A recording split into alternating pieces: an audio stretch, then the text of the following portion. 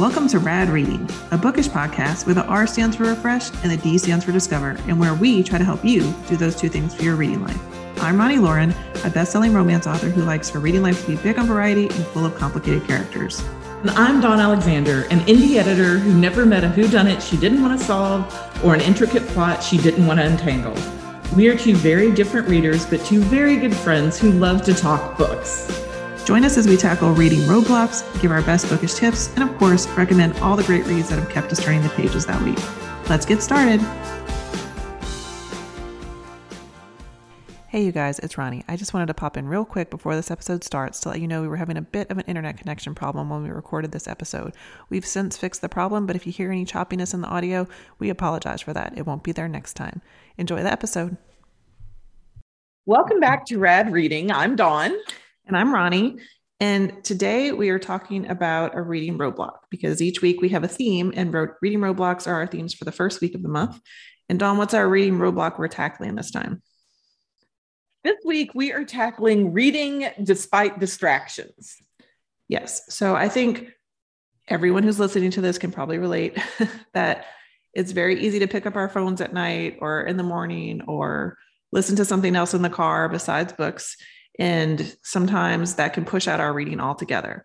So in November and, the coming months is holiday months, it gets really, really busy. And so we need some downtime and we need some reading time. So we're here to help you today to try to push out those distractions so that in the pockets of time that you do have during the holidays, you can get some reading time squeezed in. So, Dawn, are you generally busy during this month, November?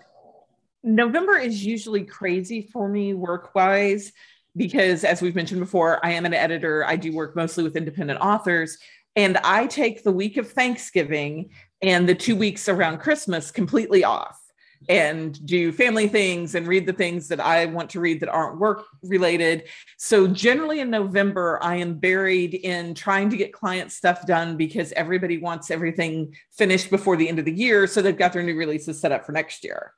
Right. So does your reading suffer? It does in a way, but then I have that week of Thanksgiving where I have plans usually to read all the things. Mm-hmm. And then the week of Christmas, I have plans to read double all the things. Right. So sometimes that works out. Sometimes that doesn't.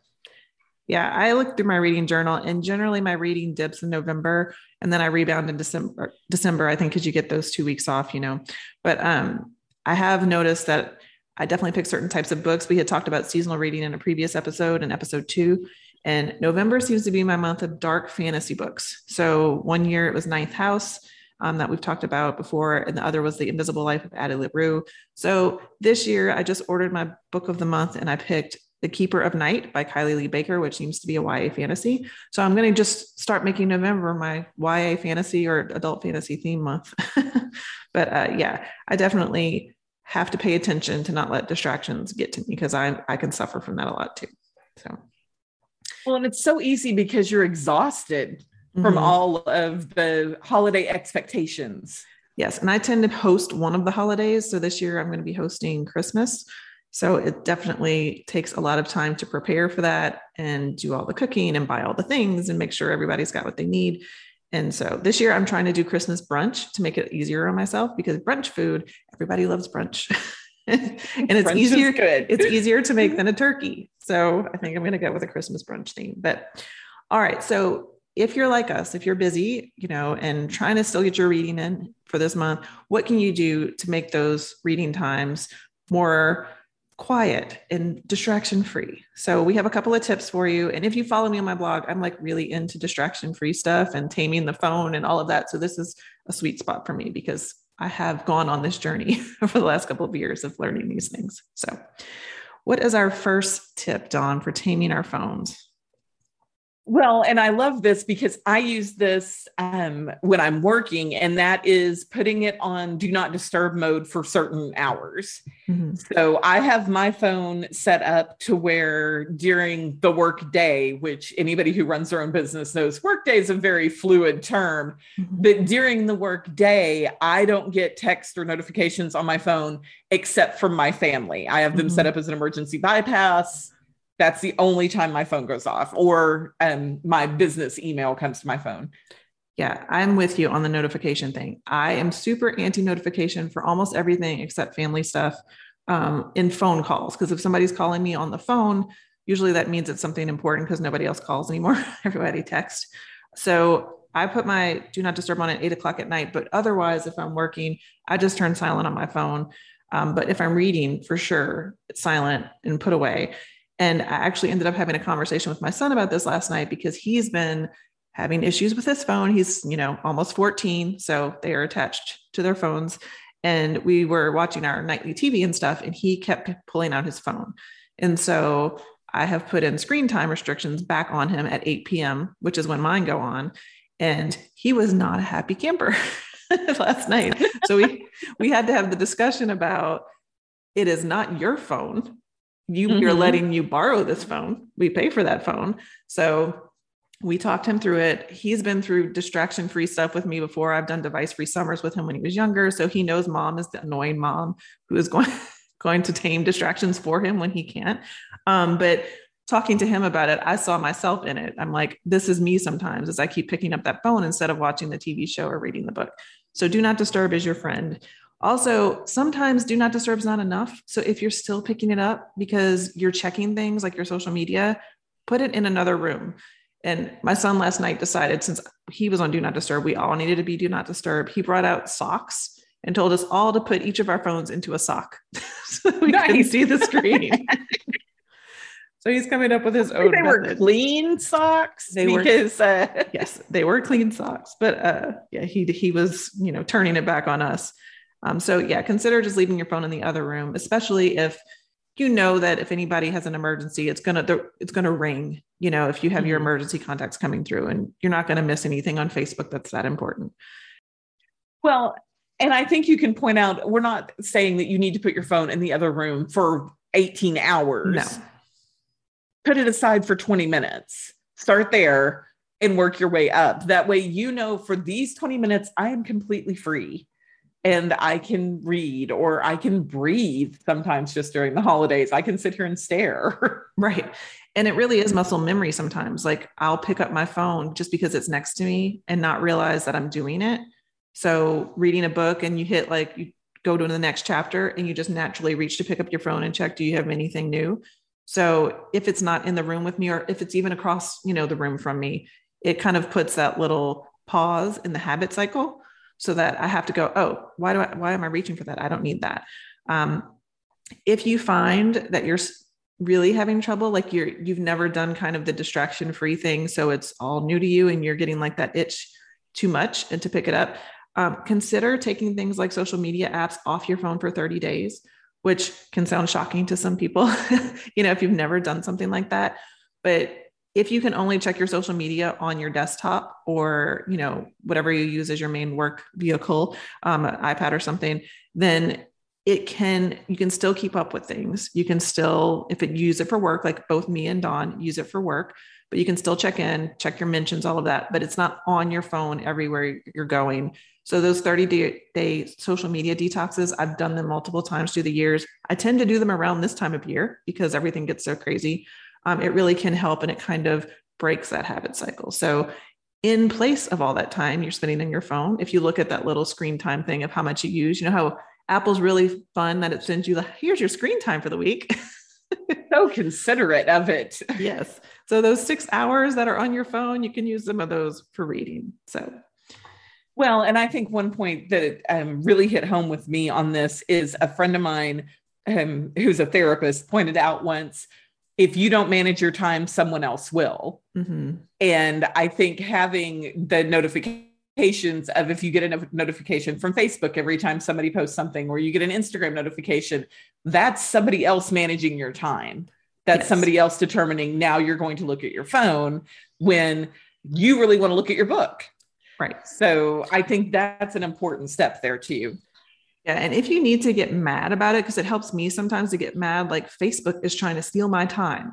So I get pissed off at Facebook. And that's why I take it off my phone, every now and then, like it's off my phone right now, because I'm like, no, Mark Zuckerberg doesn't get to steal my reading time with all his algorithms that try to trick my brain into picking up my phone. So whatever you need in your personality to get mad or to get, quiet, do that. Um, and like Dawn said, there's emergency family bypass for stuff. So you're not going to miss anything that's vitally important. So yes.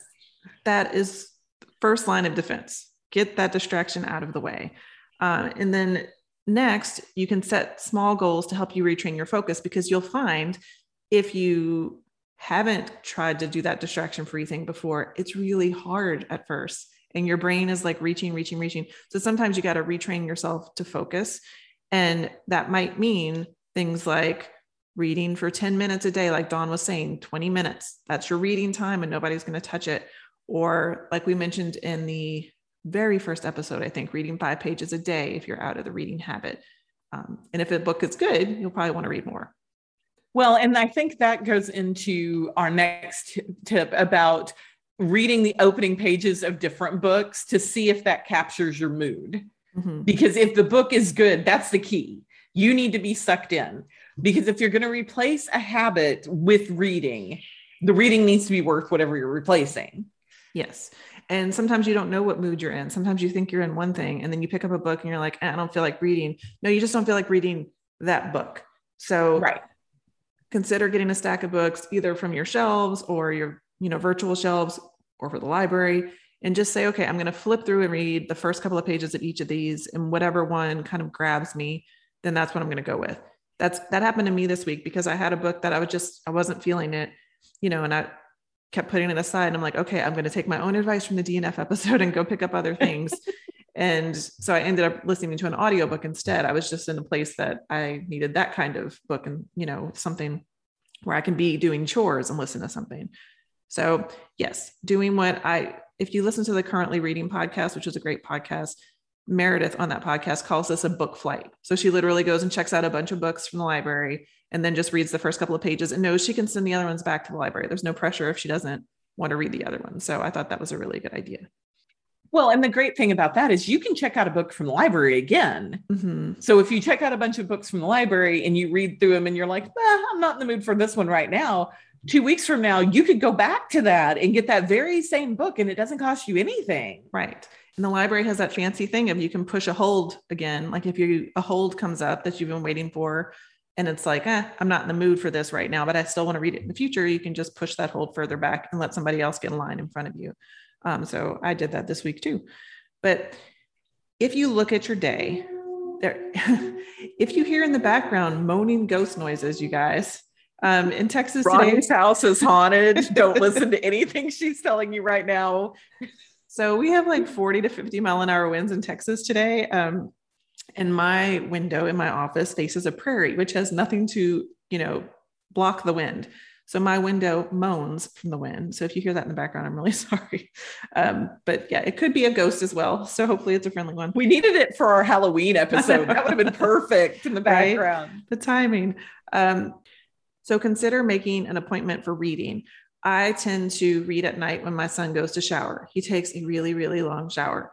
So I know I'm going to get at least 30 minutes to sit there quietly. My husband's going to be doing his own thing, playing video games or something. And this will be our time to kind of unwind. And that's when I know I have guaranteed reading. And then the other pockets of time I use are all of my commuting when I'm bringing my son to things or going grocery shopping or whatever. That's when I get my audiobook time. So I can often read 2 books in a week because one I'm listening to on audio and getting through that way, listening at 1.5 speed, which my family is completely freaked out. Why are they talking so fast? But I don't hear it as fast. I've trained myself up to listening to that fast. So now I couldn't listen to 1 speed. I'd be like, oh my God, so slow. What are they going to talk quicker? Yes. But so I can get 2 books done that way with that little pocket of time in the evening and then my commute time for audiobooks. But Dawn, do you have like an appointment for reading or it's just squeeze in where you can?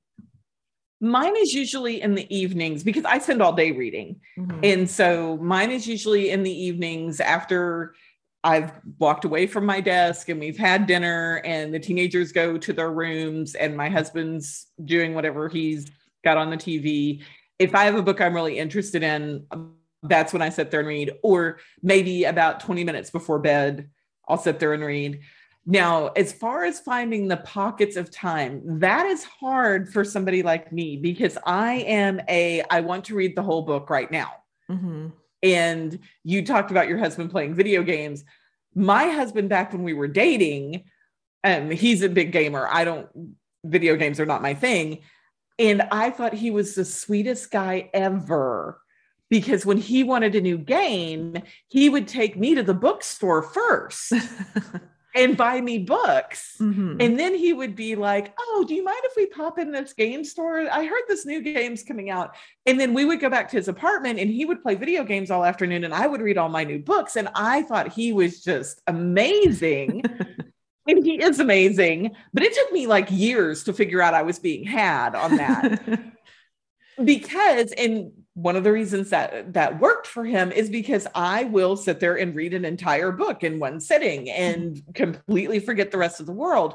So when I have to think about, I only have 20 minutes to read this, mm-hmm. sometimes it's tempted to be like, well, then I'm just not even going to start. Yeah. And so if you're like me and I like to devour the entire book in one sitting, I don't just want an appetizer, we're going to have some options for people like that later. Yeah. And I can do the short amount of time, but I do, when I'm into a book, I do start looking for every pocket of time so that I can binge through it. But yeah, I rarely get the chance to read a book all the way through. So I'm not as much of a binge reader, just because I think a lot of the books I pick up are long. So, yes. And you're probably a very fast reader too. You edit all day. So you're used to, yes, I read very quickly. And I have gotten faster at reading. I can skim some things that I know are not necessary in the book. So if it's like description of the setting, blah, blah, blah, I can skip. But yeah. All right. And then, like I mentioned with my kind of audiobook and print book thing, you can read multiple books at the same time, you guys. So use this. It's allowed. Yes, because sometimes, like, if you know you're going to be tired at night, that literary fiction novel that requires a lot of your brain power to read through is maybe not the best pick at 9:00 at night when you've had an exhausting day. That's when you slide in something light or fluffy or whatever that means for you. Easy reading means for you, which might look different. Horror might be easy reading for me, but not for you. So look for things that, based on what your energy level is going to be, maybe you have an easier read at night and then you tackle the other ones on the weekend, or, when you have more time to focus on that thing. So consider reading more than one at a time. I usually do this with one print or one ebook and one audio. That works for me. But Dawn, do you read multiple books, or because of the binge reading, you do one at a time? Well, I do read multiple books because I'm reading client work and whatever else I'm working on. But if I am like during I'm going to read all the things week, I read one book at a time. Yeah. Because I have to get it done. So I have to read through here and then I can move on to the next one. Gotcha. All right. So we're talking about being tired, and trying to find the energy to read. So there are some books that are better for the distracted brain than others. Like we were talking about, a very intricate literary fiction might not be the easiest thing to jump into if you're distracted. So we're going to go over some different types of books that may be perfect if you're finding yourself really distracted, but you want to get some reading in. So what's our first group, Dawn? So one of the best books, I think, for a distracted brain is the fast starters, the ones that are going to suck you in and you're going to want to keep reading. And that way you're not having that, I'm reading this, it's okay, I really need to be folding the laundry. You want the thing that makes the laundry wait. Right. I needed this desperately this week. So this was my issue this week, is I kept picking up books that weren't, excuse me, that weren't fast starters. So finally I found one that was, because I couldn't do slow this week. And usually I'm a reader who can do slow start or slow burn kind of things, but not this week. So some of the fast starters could be what the genre is. So thrillers, they should be fast starting. Not too many are slow burn. You can have a slow burn mystery or suspense, but slow burn thriller really wouldn't fit the genre.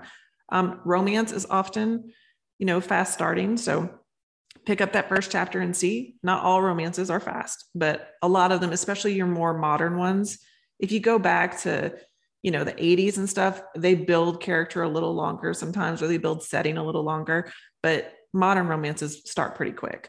And Dawn, you edit a lot of those. So you would say it's a quick starter. Well, and my opinion on that is that the genres have changed a lot, because if you do go back to the 80s, books weren't competing with so many other things for your time. Right. So you had a little bit more time to settle into that character, and you had a little bit more time to settle into the settings, which is why when you go way back, Rebecca, so many descriptions of flowers. When you go way back to that, they expected you to completely immerse yourself into this world. And now I see, especially with romance, it's okay, I've got to capture you and get you going. I want you interested in these people. And the books tend to move kind of quicker. And I will say, if you go look at first lines of books, I'm obsessed with first lines as a writer, but if you go look at first lines, it will tell you almost always if it's going to be a fast start or not. That first line, if it grabs you, that probably means we're going to just take off running. If it's some slow description about something, then maybe that's not a fast starter. Another genre, I don't know if YA is considered a genre because there's so many genres under YA, but YA is a type of book. So if you want a fast starter, the young adults in our world are very distracted. They're used to a fast moving, very digital world. So YA writers have to capture that group by being very fast starting and very, pull you in immediately. So look for YA if you're looking for fast starters as well. Well, and this goes back to our first episode about the life-changing magic of DNFing a book. Mm-hmm. You absolutely have permission to let go of a book that does not suck you in. In this season, if you are fighting for time and holding on to your precious reading moments, let it go if it doesn't keep your attention. Yeah, use that shelved system that I talked about in that first episode of it might not be right for you right now. If you think maybe I want to read it later when I have, more focus, just put it aside and put it on, quote unquote shelved for now. So, and the main thing is you want books that are going to be more interesting than turning on Netflix, than picking up your phone and scrolling through Instagram. So it has to be a book that's going to make you not want to do those things. Another good option is shorter books. So sometimes when you see a 400-page book sitting there in your nightstand, or you see that you're 2% in, and you've been reading for a while in your ebook, that it can feel intimidating, kind of overwhelming. And for me, a person who likes to check off boxes on a to-do list, I want to be able to say I finished something. So sometimes a shorter book is more appealing to me because I'm like, I can check that off. I can enjoy it and feel like I did something and accomplished something. Also, shorter books tend to have to move quicker, right?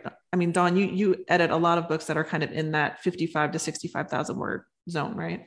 Yes, you tend to have less intricate plots. Mm-hmm. But that doesn't mean less intriguing. It just means they're not quite as complicated. It's not necessarily a huge family saga unless it is spread out over multiple books, which makes it even easier. Mm-hmm. But you have the quick and less time spent on description, more time spent on your characters, or more time spent on whatever the mystery is that keeps you turning those pages, which also is the other side of that is, yes, it's the shorter book, but again, but I want to get it finished. Mm-hmm. Because their goal as an author, of course, is to get you to turn to that next page.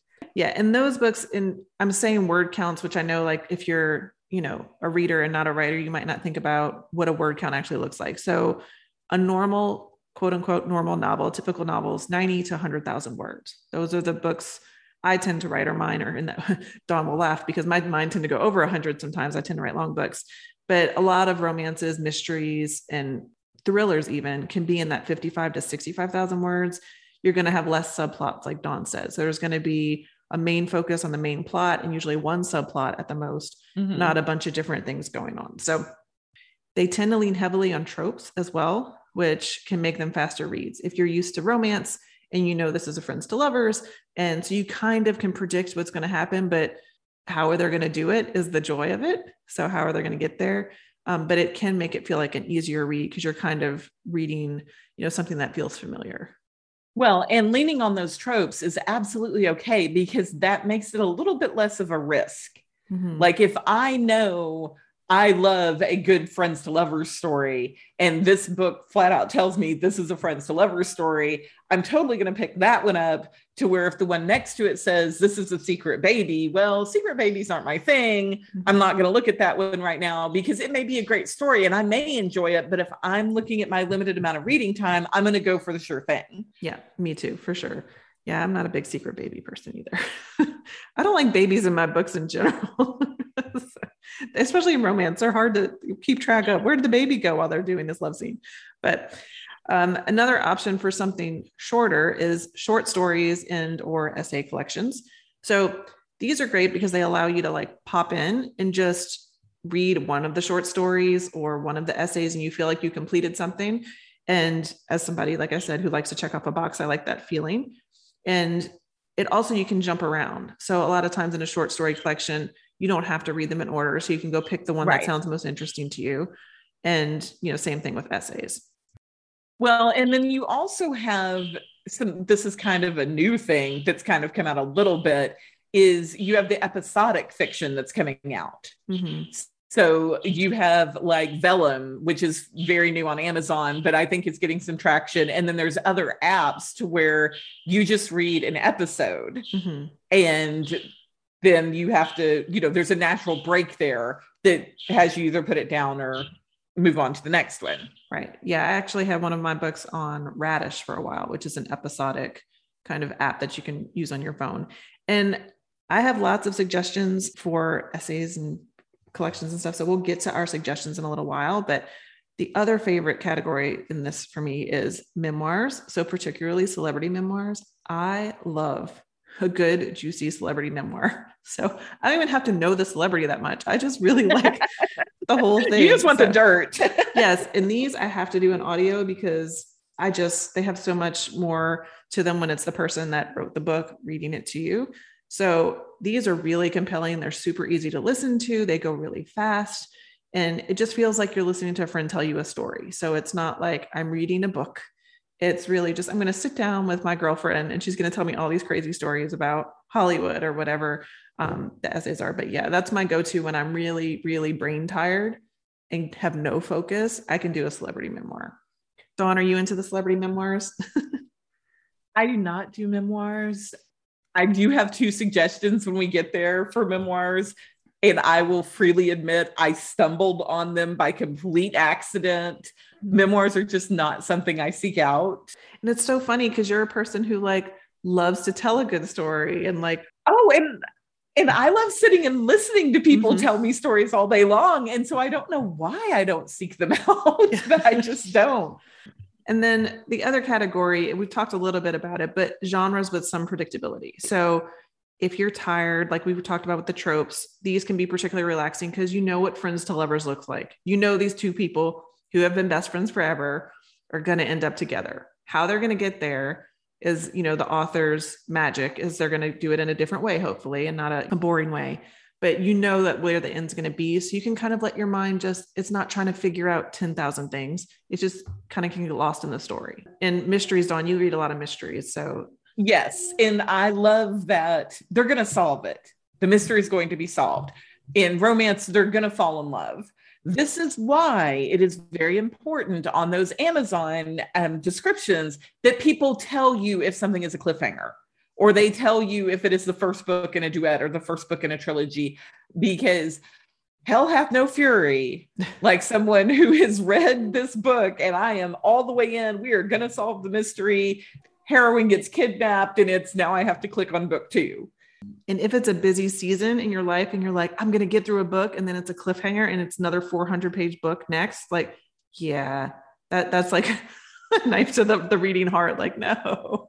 So that's why it's important to have those put that in the description. Yes. Because I will still pick up your trilogy or your duet. Sure. I'm okay with cliffhangers, but I need to know what I'm going into. But there is very much some comfort in knowing, and I'm going to recommend some specific authors later, that I know they're going to solve this. I know that when this is all done, I'm going to feel like I have accomplished something.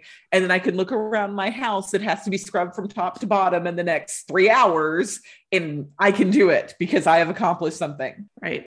And then another way to kind of go with the predictability thing is get lost in a series. So say your holiday season is going to be really crazy, but you know you love so-and-so author and they have a 5-book series of romances or mysteries or a fantasy or whatever it is. You can say, okay, this holiday season is just going to be about this series. And you can work your way through without feeling like, you have to finish something quickly. And you're in familiar worlds each time. So when you start book 2, especially if it's a fantasy or something, you already know the world, you know, the side characters, you know, you feel like you're going back home to something. And that can be really just an easier reading experience because you don't have to start fresh with, I got to relearn all these people. these new people that I've never met before. I have to learn this world. All of that's already taken care of for you in that first series book. So sometimes, and I've done this, like I'm going to have some recommendations too, but that to me is a really like easy reading comfort experience is when I work my way through a series. Well, and it's less of a risk, like we've talked about too, of if we are being protective of this time. If I know I like the series, I know I like the characters, I know I like the setting, then you feel like you're taking less of a risk diving into book 2 than picking up something completely fresh. Yeah. The only bad side of that is sometimes it leaves you with a huge hangover, a book hangover, which I'm sure we'll talk about book hangovers in some future episode, because I could talk a lot about that. But that's what I suffer with series is I get to the end of the series. And if it was great, I'm like, nothing else will ever be the same. I will never be able to pick up a book that's as good. I've been ruined for all other books. Yes. So, but that's a good feeling too, because it means you had a really good experience. And then our other category is kind of taking the complete opposite of what we were talking about, shorter books and fast reading, is a doorstop book. So this is a giant book, that's 600 to 800 to more pages. And it's something you can work through more slowly in the holiday season. Like a 700 page book about a lizard. Of course, if you haven't listened to our previous episodes, you'll know where that joke comes from. But yeah, this lets you kind of dip into something knowing that it's going to be a long journey. So it takes the pressure off of, I have to finish this soon. I have to, get to the end of this book. This is going to take me a month or two to get through because it's going to be 1,000 pages or whatever it is. So I don't get into long books normally. Yeah. So do you think your binge reading, Dawn, is what gets you to not like long books because you can't finish it in one sitting if it's 1,000 pages? Yes. Yeah. Yes. Okay.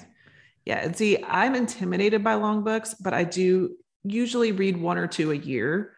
But mine is more about my achiever thing of that checking off the list stuff, is that I'm doing book reading challenges. I'm doing, the reading challenge on Goodreads. And I'm like, I'm going to read 1,000 pages and it's only going to count for 1, I need to break this down. Right. So that, gets to me. However, almost every time I can't think of a really long book that I've read all the way through, that I made it all the way through, that didn't become a favorite. There's something about that long reading experience that it becomes so much a part of you because you've been with those people for so long that it sticks with you. And for somebody to write that much, they had to do a lot of characterization, which I love a character-driven book, but they also had to have a lot of plot because you can't do 1,000 pages of just character. So I think I love those books when I read them. I just have the most trouble starting, Yes. And that's probably my block about it too, is if I look at it and I'm looking at the thickness of it, and because I will read entire series that have 10 plus books, and I will read the entire series. And that seems less intimidating to me than picking up a book that has 700 pages in it. Yes. Yeah, I agree. So your mileage may vary, but maybe if you haven't tried it before, try to pick up a long book or something that, even a classic that's slowly moving. It's something that you can just do it, steadily through the season and not have that pressure of picking new books. You're just trying to get through this one, which that decision fatigue thing can be real. So it takes away that decision fatigue. But the other option is comfort reads. So reads that you're going to like, that the author, or that it's a reread, or there's some aspect to it that provides you with comfort. We're not going to get deeply into that because why, Dawn? Because we have a whole episode about it next week. Yes. Which I'm super excited about. So, but we're going to do a whole episode on comfort reads and our favorite comfort reads and hanging out with all those old friends. And it's going to be awesome. Yes. So make sure you tune in next week and get all of our recommendations in our different types of comfort reads, because it doesn't necessarily have to be a reread. It could be a genre that you find comforting in things. So we're going to go through all of that. But all right. Well, those are our tips for distraction-free reading. But now we get to the fun part where we get to tell you some of our recommendations for these different categories. And why don't you start us off, Dawn, with fast starters? Of course, we know that I'm into thrillers, I'm into mysteries, that kind of thing. And so my suggestion for a thriller, if you're just looking for something you can pick up and it's going to suck you right in and speed your way through it, is Chasing Vega by Terry Shepard.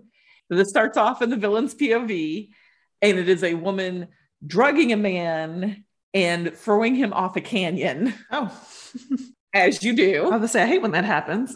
Right. Yes. That's when those dates go bad. I'm telling you. And then it immediately jumps into a police raid on a home. And the main character is a female cop. Her name is Jessica. And it's the story of the police raid goes bad. And her and her partner get put on leave. They go to a different place to basically hang out with some family members of hers that are also law enforcement. And it's how she gets into the case of the person getting thrown off the canyon. Very quick read, very fast moving, short chapters. Is it a short book or a long book? Do you remember?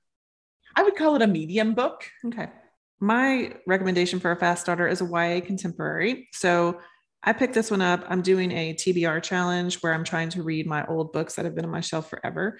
And so this was one I picked up that had been sitting there for a while, and it's called Boys Like You by Juliana Stone.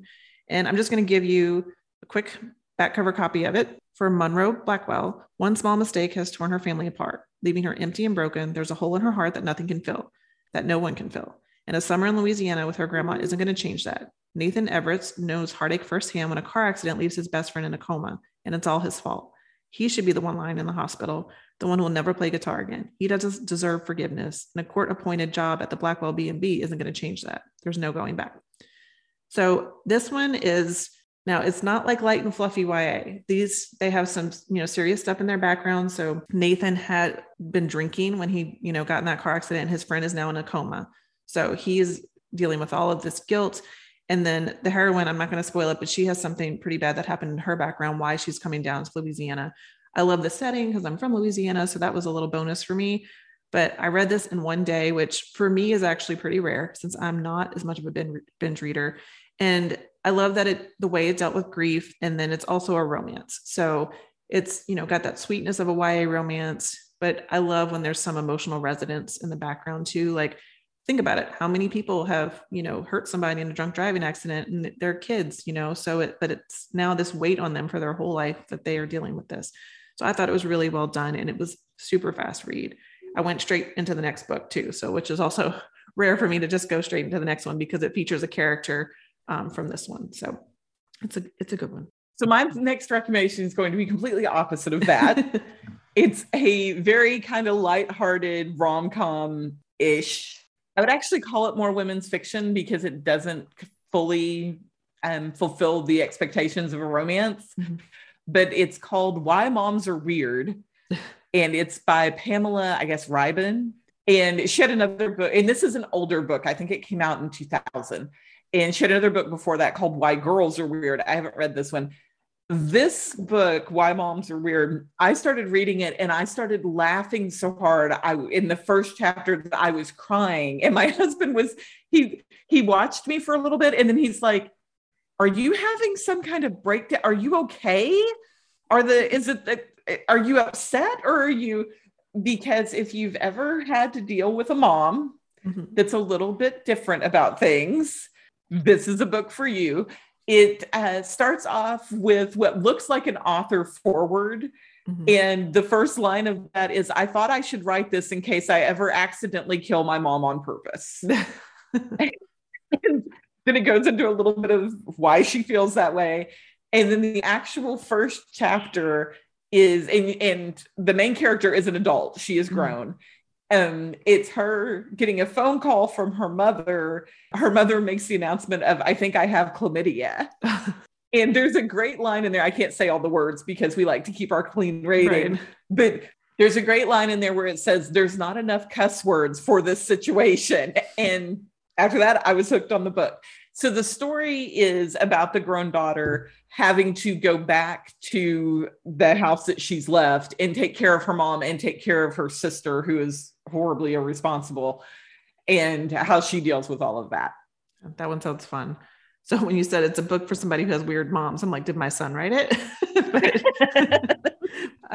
And our next category is shorter books. And when we put together our notes for this, we each have a section for, Ronnie's recommendations and Dawn's recommendations. And as I stared at it, I realized, wow, I don't read a lot of short books. So I have no recommendation for this one. Although the one I just recommended is probably in the 65,000 range of word count. But Dawn, you have some for us? Right. I read tons of short books. For one thing, Amazon has a 2-hour reads tag.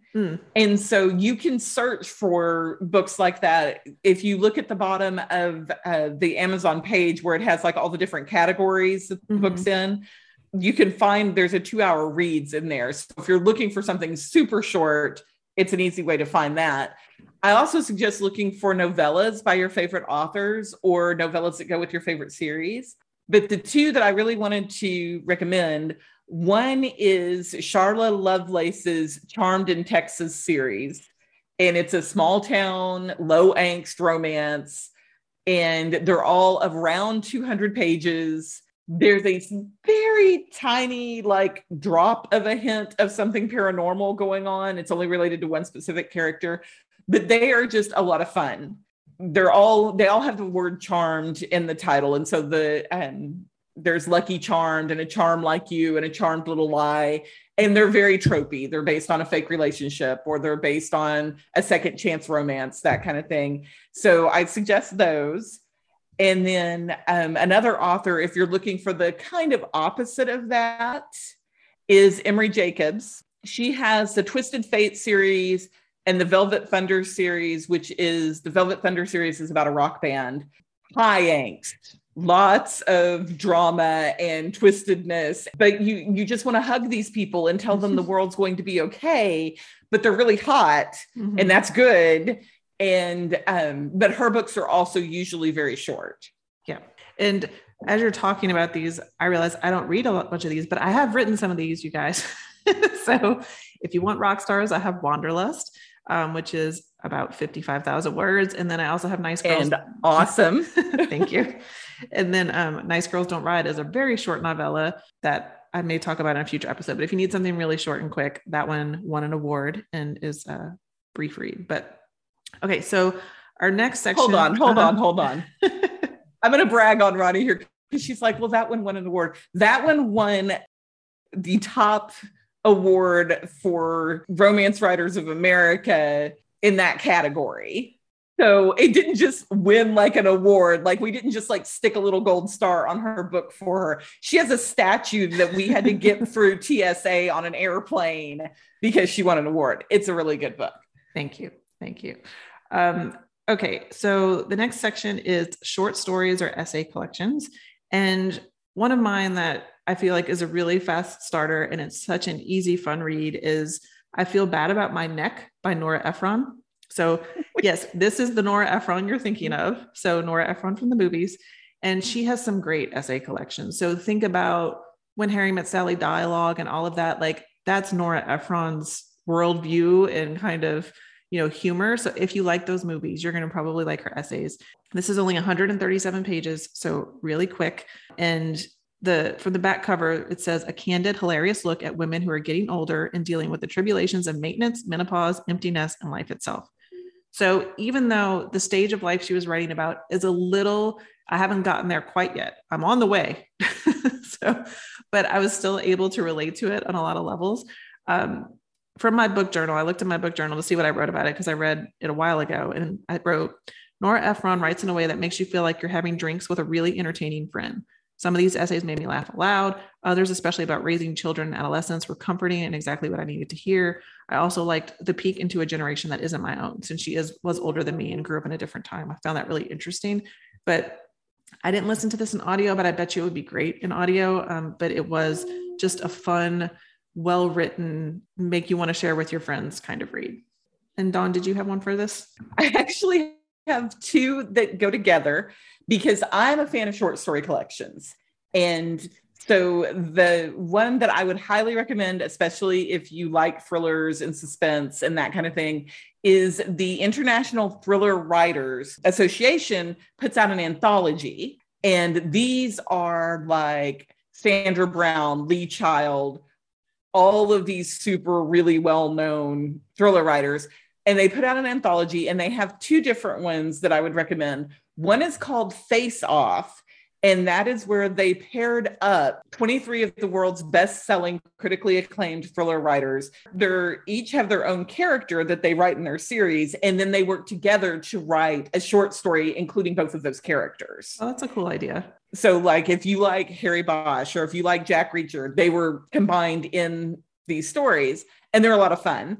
And then the one that came after that is called Matchup, which is the same kind of thing. I loved how it was described by Booklist. They described it as think of Dancing with the Stars, but with mysteries. And they took 11 of the best top selling at that time female writers and matched them with 11 of the top male writers. So you have like Charlaine Harris, who we've talked about, who wrote the True Blood series, matched up with John Sandford, who wrote CJ Box. And so they matched them up and had them write their characters in. And both of those are a lot of fun. So would you say that you have to be familiar with their characters before reading these and enjoying them? Or can you come in kind of cold and not have read like the Harry Bosch books or something? I think you could absolutely come in cold, because I read both of these books, and there's some of the characters that either I didn't know them because I don't follow that particular series, or it's been so long since I read the beginning of the series, and there's been so many books since then that the characters changed. Mm-hmm. And I still fully could appreciate all the stories. It is fun if you do know the characters, because there's little Easter eggs in there. Sure. And it was also a great way to test out some new authors too. Yeah. And what's an Easter egg, Dawn, for somebody who might not know what an Easter egg is? Oh, an Easter egg is when you drop a hint into a book that somebody who is a loyal reader will recognize, and they get a little like joy of being in on an inside secret that somebody who is brand new to it, it's not going to distract them, but they're not going to quite get the whole joke. That sounds really interesting. The reason why I asked if you can just jump in is because I haven't read some of those, but it sounds like an interesting concept. So I like that idea. My other recommendation in the short story section is Evidence of the Affair by Taylor Jenkins Reid. I haven't talked a lot about Taylor Jenkins Reid yet, so she'll come up in future episodes probably because she's one of my favorite authors, but this is a really good way to just kind of take a little snippet of her and see if you like her writing style. So it's only 86 pages. The book is set in the 70s in Southern California. And I realized when I was putting this together, lately, a lot of my books have been set in the 70s that I like. So I must be somehow fascinated by the years before I was born. I just like that time in the way it's set. I think it's because it's before technology and stuff. So it takes away the cell phones and all of that stuff. But this is an epistolary story, which I'm glad I said it in the first try. It didn't mess up that word. But that just means that it's told all through letters. And the letters are between a man and a woman whose spouses are currently cheating with each other. So they share what they're going through. They start forming their own bond as they're writing these letters back and forth. And I, as a reader and as an author, I'm always trying to guess where a story is going to go, right? Like we're all doing that. And she didn't go where I thought she was going to go with it. And I love that. I love when I'm surprised. And so it didn't go where I thought it was going to go. It was, a lot packed into those 86 pages. And what I like about Taylor Jenkins Reid, especially vintage Taylor Jenkins Reid, because she's blown up since her first books. Her first books were more women's fiction-y. And I personally love those books. I like her new stuff as well, but her new stuff is different.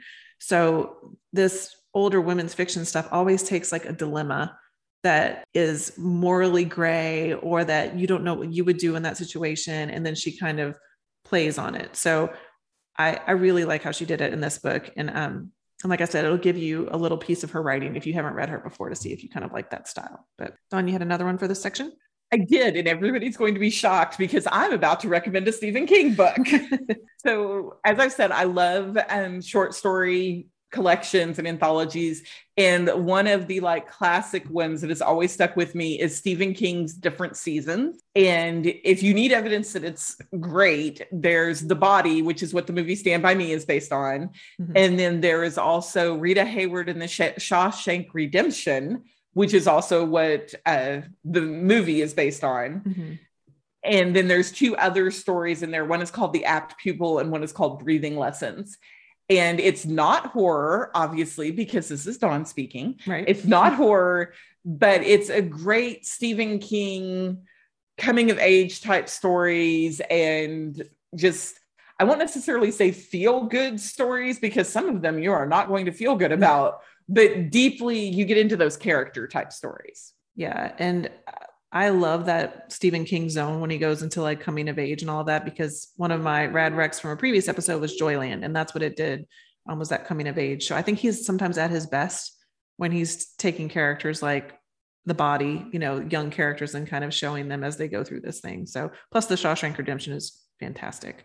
I mean, that movie is fantastic too. But all right. And Dawn, you had one more anthology for us.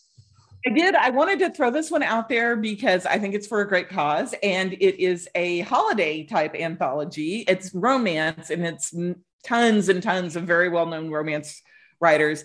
And the title of the anthology is Pencil and Tatas. I just wanted to be able to say that. Mm-hmm. So it is a collection of all of these romance stories from all of these really well-known authors, and all of the proceeds go to benefit a breast cancer charity. Awesome. Okay. Next we have memoir. And like I talked about, I love a celebrity memoir, especially kind of a juicy one. So one I read recently was, and I listened to this on audio, and I highly suggest you do the same, is This Will Only Hurt a Little by Busy Phillips. Now, if you're not familiar with Busy Phillips, she was on Freaks and Geeks, she was on Dawson's Creek, and she's on Cougar Town. So if you're of a certain generation like me, you probably are familiar with some of those shows. She's always been like kind of the sassy, rebellious character, usually in things like she's going to be the loudmouth friend and all of that. Well, when you listen to her memoir, you get that sense that, that really is kind of who she is as a person too. But I picked this up and started listening to it after reading a really, really dark book. And so it was just what I needed to kind of refresh and reboot after, a very intense read. And she doesn't hold anything back. So this is what I love about this one, is that she is not being super serious about stuff and like, I am so important and I've had this great life. Like, she's kind of always been the side character, right? She's never had like the huge starring role. So she's just, doesn't have the ego that sometimes you get in a celebrity memoir, which I liked. And if she didn't like someone, she said so. So I love that. Yes, I love when they name names. So like she said, James Franco on Freaks and Geeks was always acting like he was too good for everyone else. Like he was the star, and she was dating him on that show. Like, her character was, so they had to act together. And apparently he was, being a diva. And then she's just that person that you'd want to invite to drinks and just get her a little tipsy and then let her go. So they did have some touching essays in there too. And I would call this, even though it's a memoir, it's not like this is my whole life. This is like a place in time of this is what I've lived so far.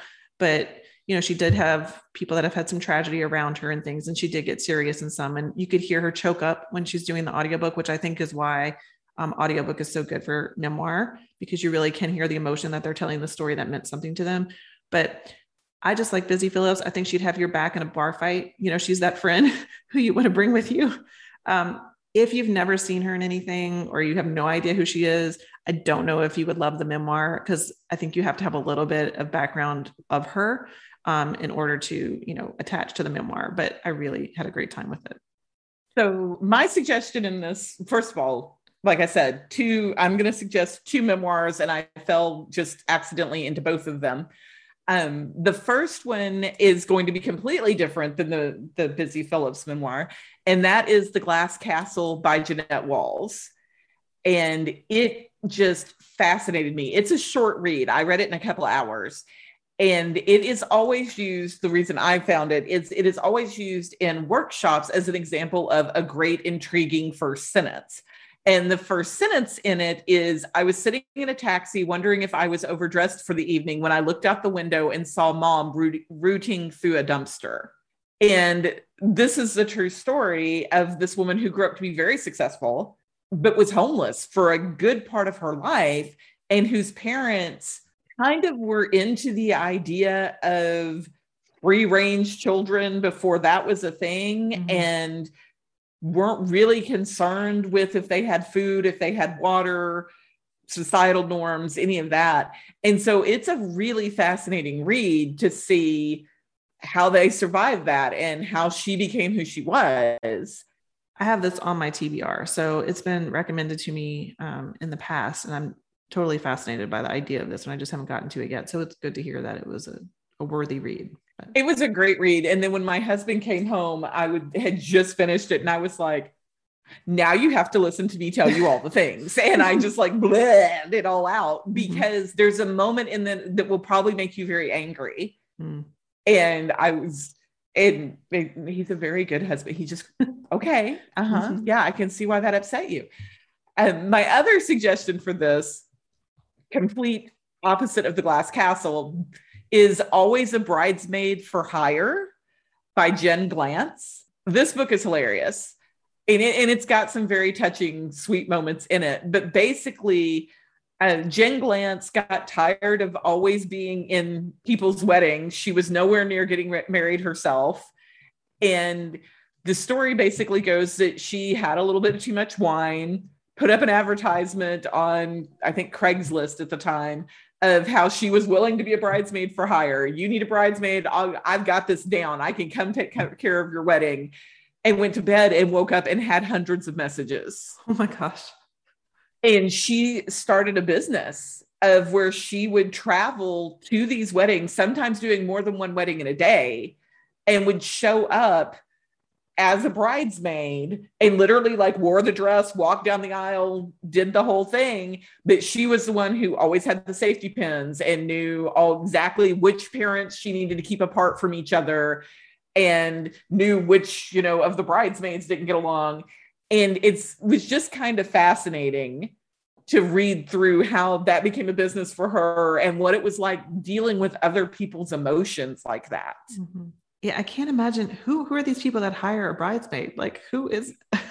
Some of them, because I had the same thought, and some of them, if I remember correctly, were people who were like, okay, the only bridesmaids I'm allowed to have are my cousins, and I don't like any of them, or, okay, I'm going to have these 3 best friends from college as my bridesmaids, but they have the organizational skills of a snail and I can't do this. So, and it was interesting because I know some of the things, like they had to make up stories of who she was because the bride didn't want to be like, yeah, I hired this chick because y'all suck. And so they would make up stories of, oh, well, we met, working back wherever. And this sounds like it could be the premise of a romantic comedy starter. Like, yes, absolutely. Absolutely. Living under some other name, is at a wedding and running into a guy and he thinks you're somebody different. Yeah. Okay. So next, one of our suggestions was finding a genre with some predictability or finding a series to start. So the series that I'm going to recommend is the Shadow and Bone series by Leigh Bardugo. And I mentioned Leigh Bardugo before with Ninth House, but this one is a YA fantasy. And I'm just going to read the description because it's, fantasy. Fantasy is hard to summarize. But surrounded by enemies, the once great nation of Ravka has been torn into 2 by the Shadowfold, a swath of near impenetrable darkness crawling with monsters who feast on human flesh. That sounds fun. Nice. Now its fate may rest on the shoulders of one lonely refugee. Alina Starkov has never been anything good at anything, but when her regiment is attacked on the fold and her best friend is brutally injured, Alina reveals a dormant power that saves her life, a power that could be the key to setting her war-ravaged country free. Wrenched from everything she knows, Alina is whisked away to the royal court to be trained as a member of the Grisha, the magical elite led by the mysterious Darkling. Yet nothing in this lavish world is what it seems. With darkness looming and an entire kingdom depending on her untamed power, Alina will have to confront the secrets of the Grisha and the secrets of her heart. So that's a lot of world building with, but they do a really good job of starting it fast and explaining the world. It's based on, I think, Russian mythology. So I read it really fast. It's super fast paced. And I immediately went on to the series. So it is rare for me to go on in a series these days because I am trying to do like my read wide challenge and keep my reading very, change it up a lot. And so for me to get lost in a series is old Ronnie 10 years ago, not Ronnie now. So this brought me back to my roots of reading the series. And I read the trilogy really quickly. There are spinoffs. So if you really get into the Grishaverse, you have more and more books you can dig into. There's now a Netflix series. I do recommend that you read the books before the Netflix series. And another warning on the Netflix series, because I didn't know it when I went into it, is one of the spinoffs is called Six of Crows. And the Netflix series takes Shadow and Bone and mixes it with Six of Crows. And they do 2 different storylines mixed together, going back and forth. So I had read the Shadow and Bone trilogy, but I hadn't read Six of Crows, and it was going to spoil Six of Crows. So I stopped watching it so I could go read Six of Crows. So just as a warning, but if you want to get lost in a totally different world, there's romance. There's a dude called the Darkling. I mean, come on. Right. So, yeah, we got to check that out. We got to know what that's about. So yeah, this was one that really sucked me in, and I read them all probably within a month. So Dawn, what about you? So I'm going to suggest a series with predictability. So it's kind of got both of those in there. It is not set in a dark world. It's very lighthearted. And that is the Stephanie Plum series by Janet Ivanovich. The very first book is called One for the Money. And there is a movie. The movie is okay. Dawn's face, you guys. I mean, it's okay. According to my husband, he didn't mind watching Katherine Heigl in the movie, but she was not how Stephanie Plum is described. So I'm just going to set that aside. There is a movie. We're just going to leave it at that. But the series is about Stephanie Plum, who is a bounty hunter, and she's not great at it. So she basically blackmails her cousin into giving her a job because she needs money. And her cousin runs a bail bonds office, and it's like, okay, here's some, go catch these guys who have skipped on bail. And so every guy that, or woman, don't mean to be, discriminatory, every criminal she brings back, she gets money for. And the one that's going to bring her the most money is a guy that she has had a crush on since high school, that she has a little bit of a history with. And there's a great cast of side characters that you just want to go hang out with all of them. And there's also two love interests that I won't really give away, but I am firmly on one side of the love interest. So if you have read this series, or if you do read the series and you want to talk to me about Team A versus Team B, I will happily explain to you why Team A is better. So it's a love triangle situation? A little bit, yes. Okay. Yes. And there are now over 20 books. Oh, wow. And so, but they're also not that strong of a commitment, because there isn't a big world-ending event that you want to get to. Every book wraps up pretty well on its own. Mm-hmm. So you could technically pick up a book in the middle, and there's enough background in there that you could read it. It's just more fun to start from the beginning and get to know all these characters from there. So does each one have like a mystery that she's trying to solve? Okay. My next one is a romance series. So if you're looking for a sexy fast read, Macy Yates's Copper Ridge series is a great one to try. So the one I'm going to recommend from the series is actually number 2, because when I was looking through my notes, you guys, I have read number 2 and number 3 in this series. I have not read number 1. So apparently I'm a monster who jumped into the series. What did you do? So my guess is how this happened is, we used to, in the before times, go to romance writing conventions. And when we go to those, we get stacks and stacks of signed books, at the book signings. Mm-hmm. And so I think, I got Macy's book that was out that year, which was probably number 2, and didn't know that there was a number 1 involved. So anyway, clearly you can jump in anywhere, because I did. But yes. But book 2 is called Broke Down Cowboy. And here's the back cover. It said, there are lines that best friends shouldn't cross, but in Copper Ridge, Oregon, the temptation might be too much. If practice makes perfect, Connor Garrett should be world champion of being alone. Since losing his wife, he's concentrated exclusively on his family's ranch until Felicity Foster needs a place to stay, and Connor invites her to move in temporarily. That's what friends do. What friends don't do? Start fantasizing about each other in their underwear, or out of it. Since high school, Liz has kept her raging crush in check, but helping Connor rebuild his life only reinforces how much she longs to be part of it. One explosive encounter, and she'll discover that getting what you always wanted can feel better than you ever dreamed. So if you've never read Macy Yates before, these are steamy books. So I wouldn't call them erotic, but they're definitely open door. It's funny. They're sexy. There's really vivid scenery, in Oregon, because a lot of cowboy romances are set in, Montana or Texas or things like that. And so I always like that she goes to Oregon for some of her settings, or a lot of her settings. Book 3 is called Bad News Cowboy. I really liked that one. So you read book 2, and there's a character in there that is going to be the hero or the heroine in book 3. So you're going to want to jump into the next one probably. And that one featured the best friend's little sister trope, where they don't want to fall in love with the best friend's little sister. And that trope does work for me. So that one was super sexy. So if you're looking for something that you can kind of meet side characters, get to know a small town, know there's predictability of the romance, then Macy Yates's Copper Ridge series is a good place to start. So I love Macy Yates. I love her series. And so the Copper Ridge series is good. I also have to recommend the Gold Valley series. Mm-hmm. Also Cowboys. I think Copper Ridge is like down the road from Gold Valley. I'm not sure how that all goes together, but yes, I totally second that recommendation. Yes, apparently Oregon is just full of sexy cowboys. Yes, we should.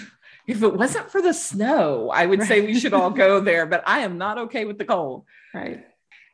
My other suggestion, if you really want to get into a series, and again, we're talking about reading through distractions.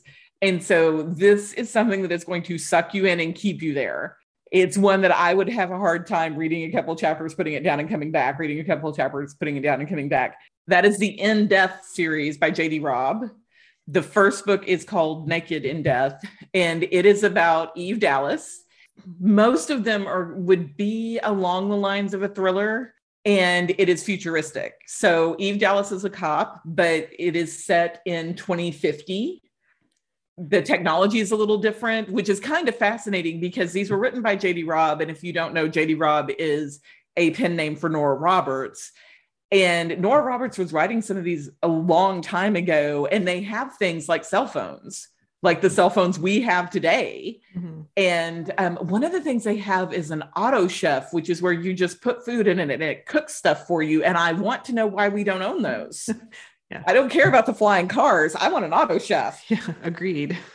So Eve Dallas is a cop and she solves murders. She works for as she's a murder cop is how she refers to herself. The series is amazing. It does there is a romance line in it, but I would not call it a romance. There is pretty open door love scenes in it. And some of these, I will admit, this is for the experienced thriller readers because some of the crimes are kind of gritty. And so there's been times where I would read like 3 or 4 of these books in a row, and then I would have to stop and go read something else because I was having dreams about very bad things happening. So, but amazing writing, great series. Awesome. Yeah, I haven't read that series, but I hear it. It's been around a long time, so I probably should try it, especially if it's gritty, because I do prefer suspense with a little grit in it. But our next category is one that Dawn said she avoids. So this is the doorstop, one that you can go through a long book very slowly or quickly, but you can kind of dedicate yourself to one book. And my first recommendation by this, we have been really giving Stephen King a lot of money on this, on our episodes. So, but he writes good books. So 11/22/63 by Stephen King is really perfect for November, because if you aren't familiar with the book, that is the date of Kennedy's assassination. And Kennedy was assassinated, in Dallas. So we live in Dallas, Dawn and I. So this had a setting that I could relate to because I've been to the Kennedy Museum and all of that. But the setup is Jake Epping's an English teacher, and he figures out that he can go back in time. So I'm not going to go into all the logistics of that, but it's described very well. And he decides to use this power for what he thinks is good by going back and changing something in history. So he wants to go and stop JFK from getting assassinated. And so that's what the book is about. And him and, a side character trying to go back and do this. And then what would happen to the world if you change something like that? So if Kennedy continued to be president and all of that, it is so well done. And if you don't like Stephen King because of the horror stuff, this is completely different. So anybody I hear recommend this usually is like, I don't like Stephen King books except 11/22/63. My husband, who's not a reader, read this book, you guys. It is a long, big doorstop of a book. So for my husband, who doesn't like, reading, to get through this means it was really propulsive, a page turner, and, just incredibly compelling. So it's one of my favorite books probably of all time. And it'll probably end up on our rad reading rec list one day. But I wanted to put it in here because November, literally the title is 11/22/63. So if you want a theme, you got to, you can go ahead and read it. But yeah, it is a long book, but it reads really, really fast. And And then my other one was Wanderers by Chuck Wendig. So Chuck Wendig came out with this book, I think towards the middle to end of 2019. He wrote a pandemic end of the world book at the end of 2019, you guys. Yeah, this published right before all the COVID stuff happened. So I read it though, after COVID had hit. So yes, I am that person who go reads a pandemic book during a pandemic, which I know makes me a little weird, but it's 800 pages. It reads really quickly, and I'll give you the back cover copy just to give you an idea of what it's about. But a decadent rock star, a deeply religious radio host, a disgraced scientist, and a teenage girl who may be the world's last hope. Shanna wakes up one morning to discover her little sister is in the grip of a strange malady. She appears to be sleepwalking. She cannot talk and cannot be woken up, and she is heading with determination to a destination that only she knows. But Shanna and her sister are not alone. Soon they are joined by a flock of sleepwalkers from across America on the same mysterious journey. And like Shanna, there are other shepherds who follow the flock to protect their friends and family on the long dark road ahead. For on their journey, they will discover an America convulsed with terror and violence, where the apocalyptic epidemic proves less dangerous than the fear of it. As the rest of society collapses all around them and an ultra-violent militia threatens to exterminate them, the fate of the sleepwalkers depends on the unraveling the mystery behind the epidemic. The terrifying secret will either tear the nation apart or bring the survivors together to remake a shattered world. So if you like The Stand, and I've seen the movie The Stand, I have not read The Stand, but if you like that kind of apocalyptic, not post-apocalyptic, so this is, the world is actually ending. This is while it's happening. Right. This gives you that same feel, and it's so many, like the characters are so well drawn. So a lot of times in, apocalypse kind of things, it's all about plot. Chuck Wendig does a great job of developing characters you really care about and can sympathize or empathize with. The parallels to the pandemic and how people react to it are freaky. Like, it's scary to see like what he predicted people would react to things is kind of how we reacted to things when it actually happened.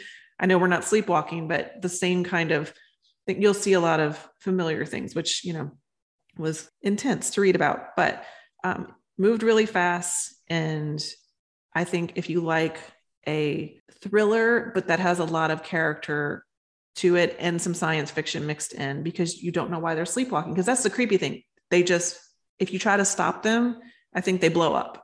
Like, yeah, like you can't blow up. I think if I'm remembering right, it's been a little while, but yeah, you can't stop them. So if you like hug them to try to get them to stop sleepwalking to their destination, that they'll like explode. So they have to let them go there. So the world building of it and the science behind it and the explanation of, why is this happening? It was all really well done. But yeah, it's one that definitely you can dive into and take a while with. It's a good dark read, but has hope too. So, all right. And Dawn, I think we're going to skip comfort reads for next week, right? Yes, we're going to talk about all the comfort reads next week.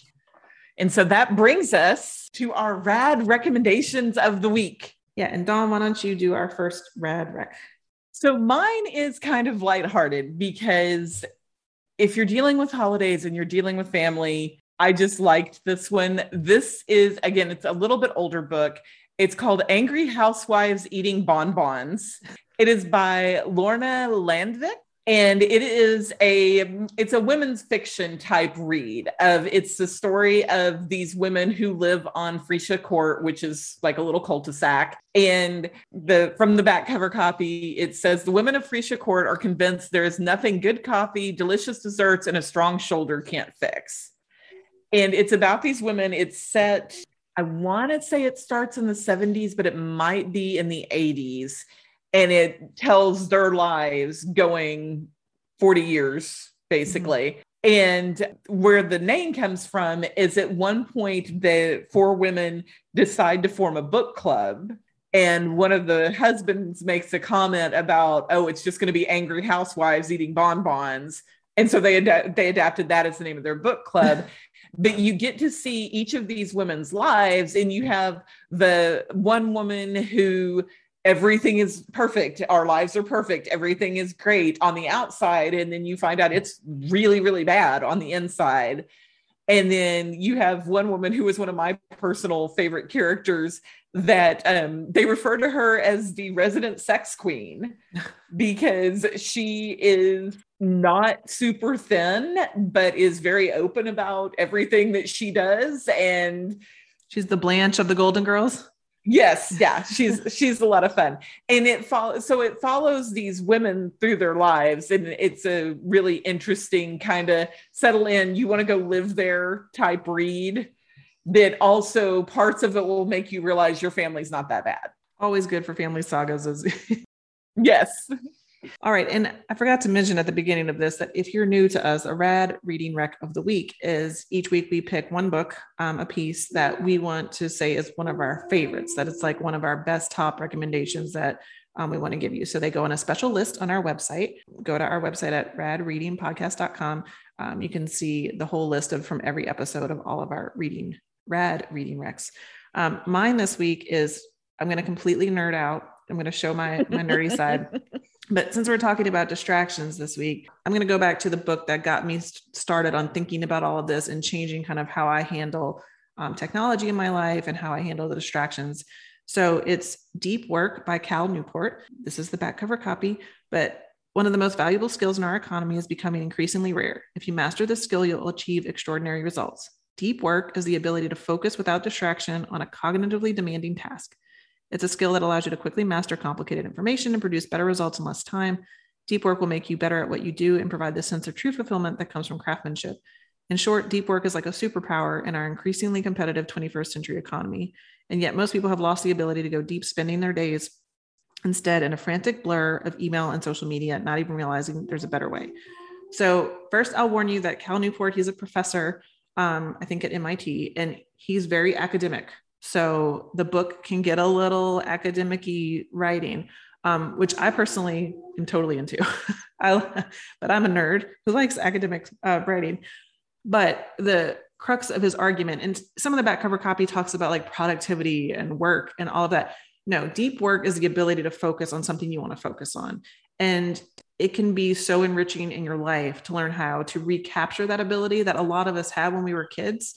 Or even teens, if you grew up before the technology, boom with phones and everything, that came to us easy and then we lost it. And so when you can recapture the ability to sit on the couch and read a book and not think about what's on my phone or what's on Netflix, or I need to check my email, it is really mentally like a complete refresh.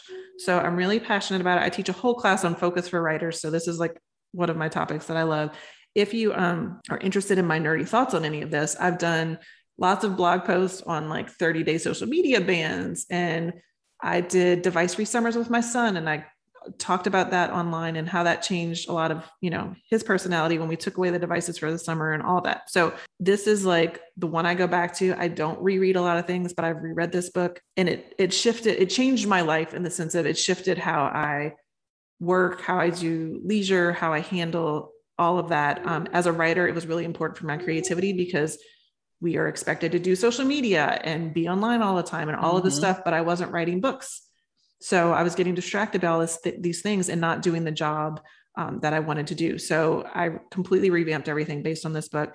He has other ones after this called like Digital Minimalism. And he just had a new one that came out about email, which I haven't read the email one yet. But if you like this kind of stuff, or if you feel like you're totally distracted all the time and you need kind of a kick in the butt to the medical, the scientific, all the reasons of why this is good to learn how to be, deeply focused again, pick up Deep Work by Cal Newport. So I will end my nerdy rant where I want everybody to read Deep Work and we can wrap up now. Well, and our goal for today was to give suggestions on how to keep reading through the distractions of the holidays. So I think that works perfect. And we really appreciate you listening and sticking with us through these episodes. And I know we're getting longer and longer, it seems. Yes, we're just going to keep talking forever. We just are going to talk.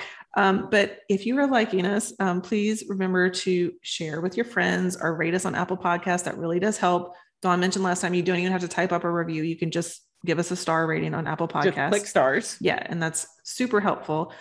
We do not want to do any ads or any promotion on this podcast. So this is how you can help us. You can get other people to listen to us so that we're not talking to no one. If you are interested in any of the recommendations we talked about today, full show notes can be found on our website, radreadingpodcast.com. I will list some of it in the show notes that you're seeing on your podcast app, but because we recommend so many things, Apple is telling us I can't put the full show notes anymore. It's giving me a limit. So now you can just very inconsiderate. I know, but you can just click on Rad Reading Podcast, and I have all of the links, and it, gives you everything that we've talked about. Anything we've mentioned is all listed in there. And if you're on social media, come play with us on the Rad Reading Podcast Facebook page, because we put up pictures of what we're doing. There's pictures of the reading journals. And then we're also going to be talking about the holidays. So you can share with us what you're reading. We'll share what we're reading. Come hang out with us. And next week, like we said, we're going to be doing all the things comfort reading. So be sure to join us next week. And until next time, we hope every book that you pick up is rad reading. Bye, you guys. Bye.